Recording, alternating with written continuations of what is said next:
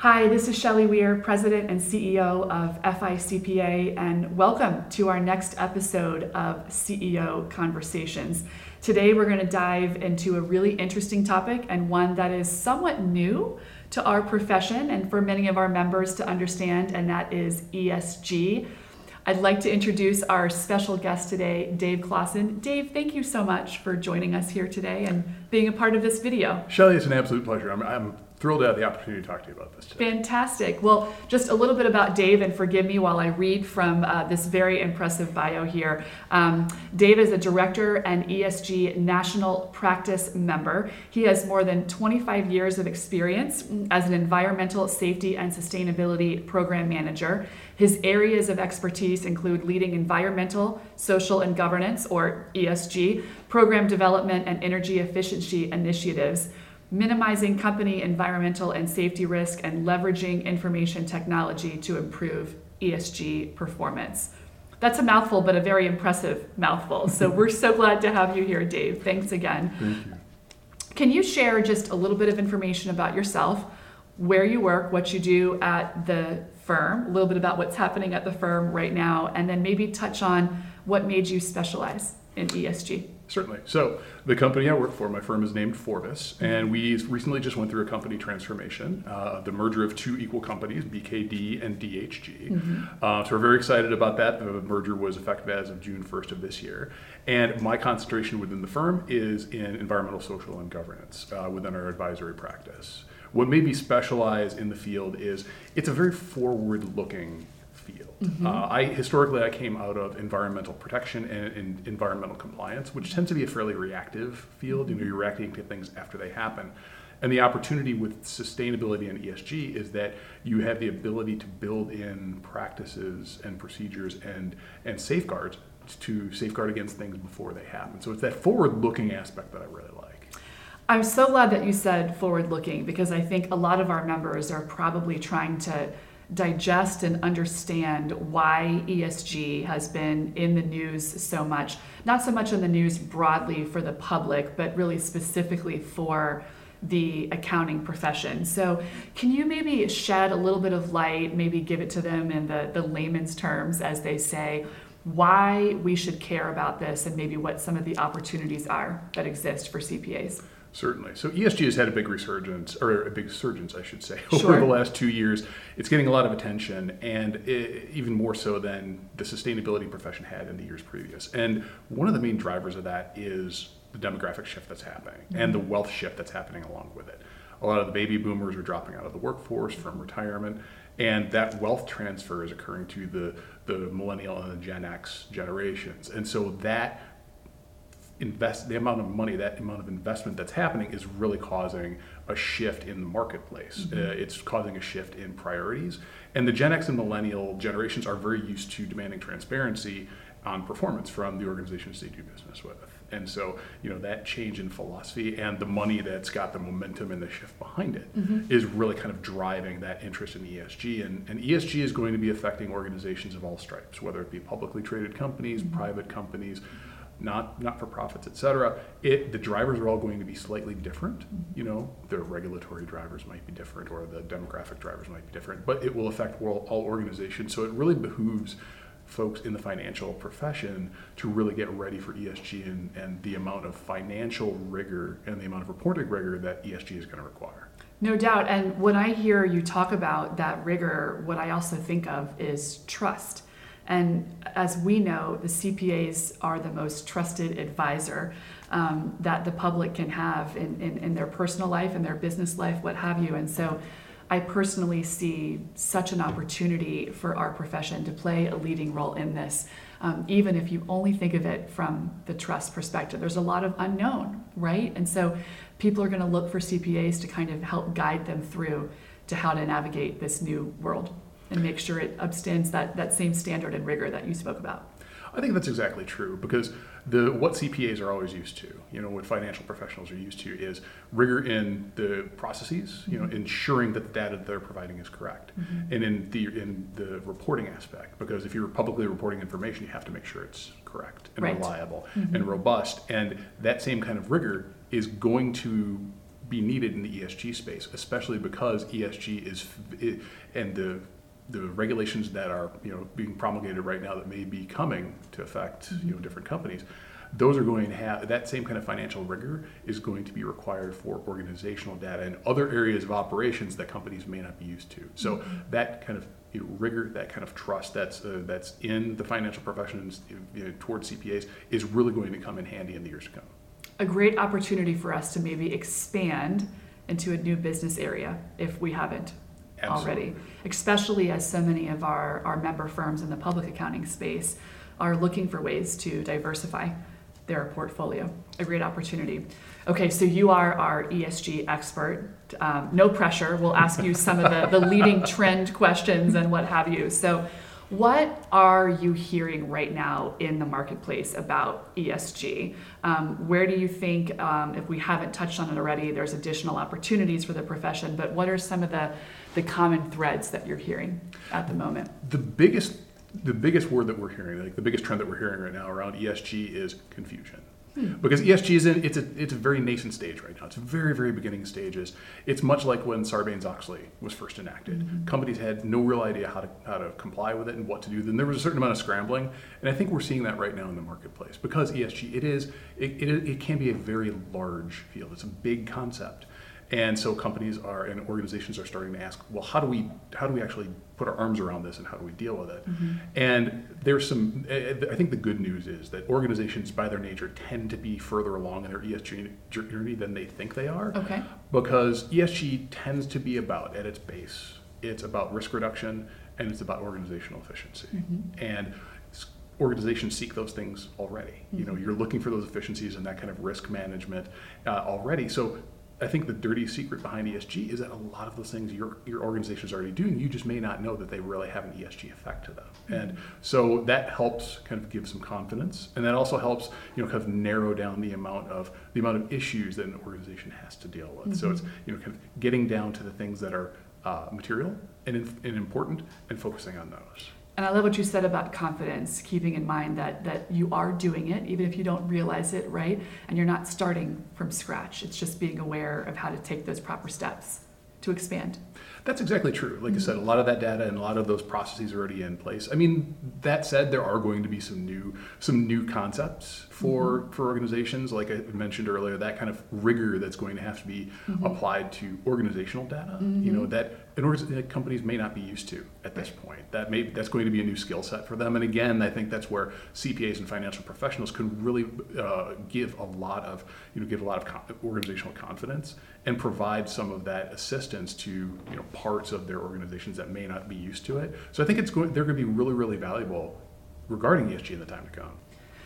So Dave, let's pivot over just for a moment. You touched and alluded to this a little bit, but let's talk about maybe some of the current and new regulations that can be impacting businesses.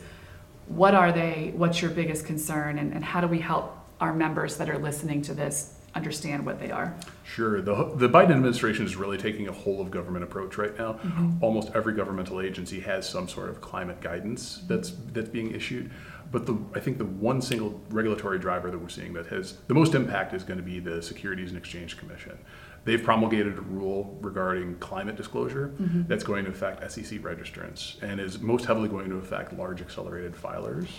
And the requirements, which this rule is still in draft form, it's still in comment, so we haven't seen the final rule yet, but we can see what the intention is. And the intention is to shine a light and really force transparency on publicly traded companies on, number one, their quantitative disclosures, things like their greenhouse gas emissions, and also their qualitative disclosures. A lot of companies will talk about they have plans to transition to a net zero or low carbon operation. They'll talk about they've assessed their risks, their climate risks, but this new rule is going to require that those companies actually provide that granular and detailed information as part of their disclosure. So it's really going to help the public examine these plans and see if they really are going to hold water or not. So it's going to be increased detail and increased transparency for all publicly traded companies. Got it. Well, when I hear the word regulation, what I hear is that could be overwhelming for some of our members. So do you have any advice or maybe resources? Could they go to your firm, for example,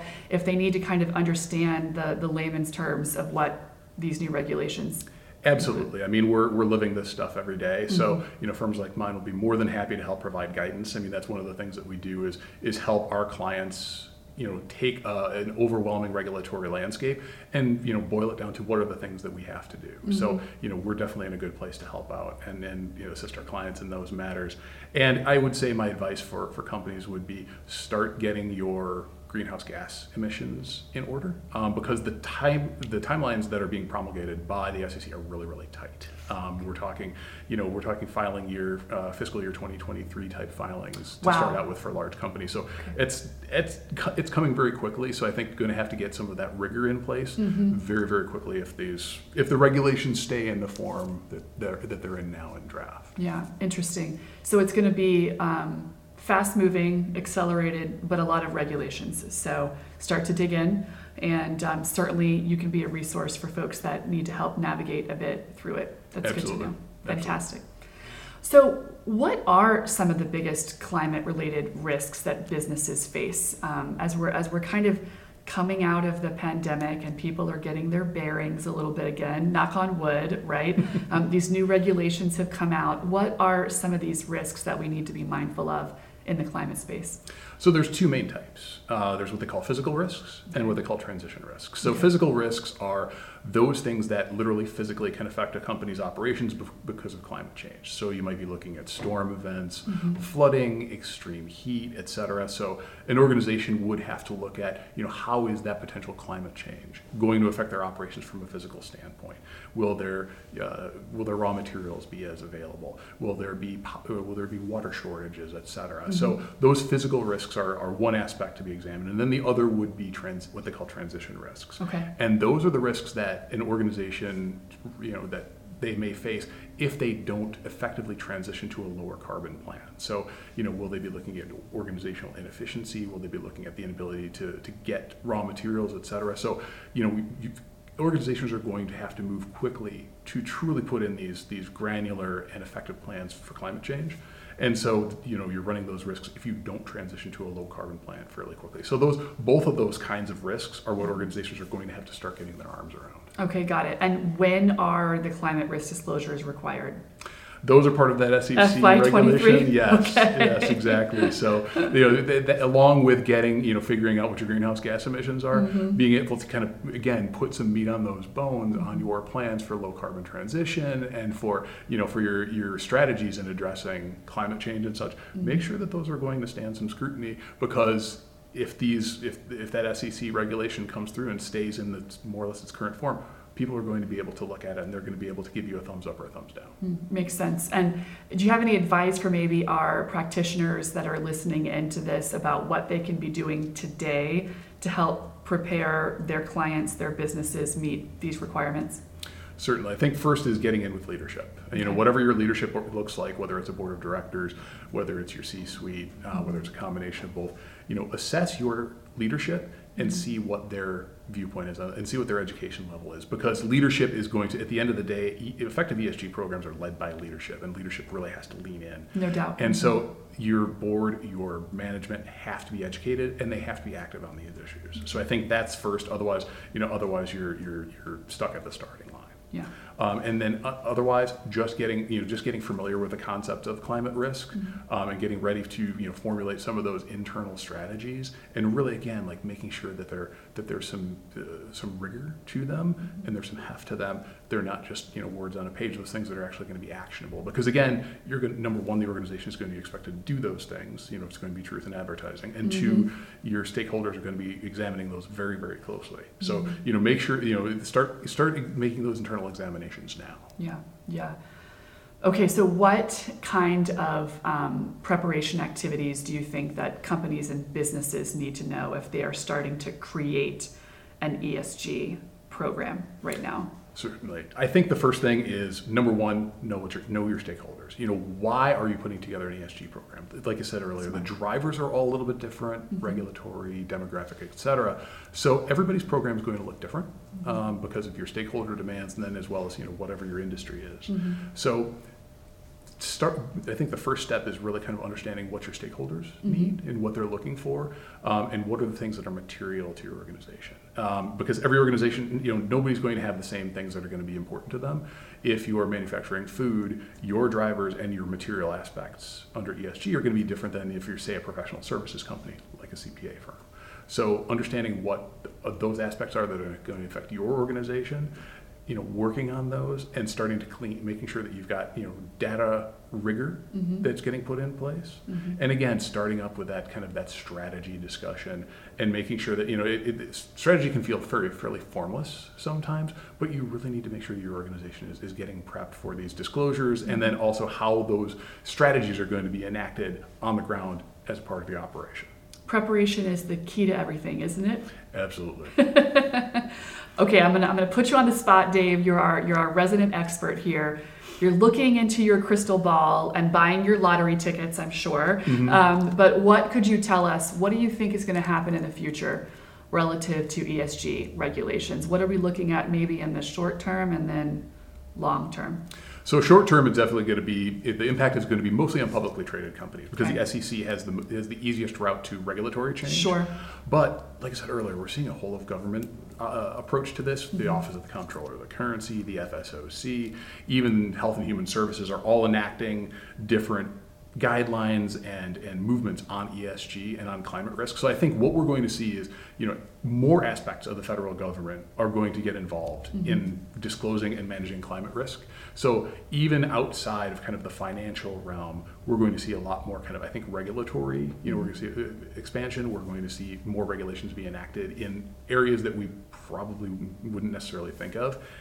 In addition to climate risk, I think we'll also see some disclosures being required, some additional required disclosures around things like the social and the governance aspect as well. Because if climate risk is the largest risk right now, it's the most impending. But from a management standpoint, I think regulators are going to want to see that same kind of rigor around social and governance as well. So we may see things like enforced DEI disclosures and on governance disclosures, board activities, compensation, et cetera, even more so than what's happening right now. Interesting. And again, preparation is key. So if we know that these things may be coming down the line, start to prepare now. As best you can. The best time was 2 years ago. The second best time is today. So yeah, absolutely. I love that phrase. I'm going to steal that, Dave. Fantastic. Okay, before we wrap up today, any other last words of wisdom or pieces of advice that you could offer our members and our practitioners across the state? Yeah, I think that first of all, I really appreciate the opportunity to speak to everybody today. I really feel like CPAs and financial professionals are in a really great spot right now because that trust an organization places in you is really going to put you in good stead.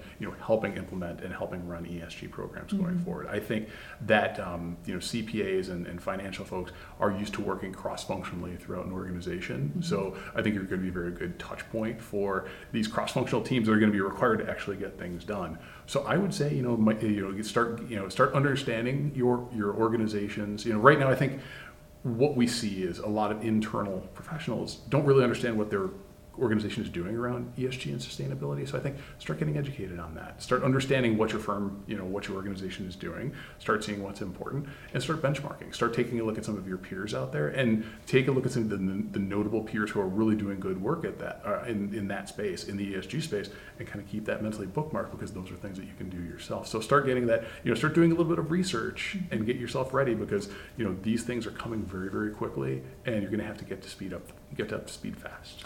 Most definitely. And certainly we'll do our part, members, to help you navigate this somewhat new world in some ways, somewhat not new, through additional resources and information and hopefully more conversations with you, Dave. Thank you again so much for being here today and for coming all the way to Florida. And we're looking forward to hopefully many more great chats to come. Absolutely thrilled to be here. Thank you so much. Well, members, we will see you next time on the next episode of CEO Conversations. See you soon.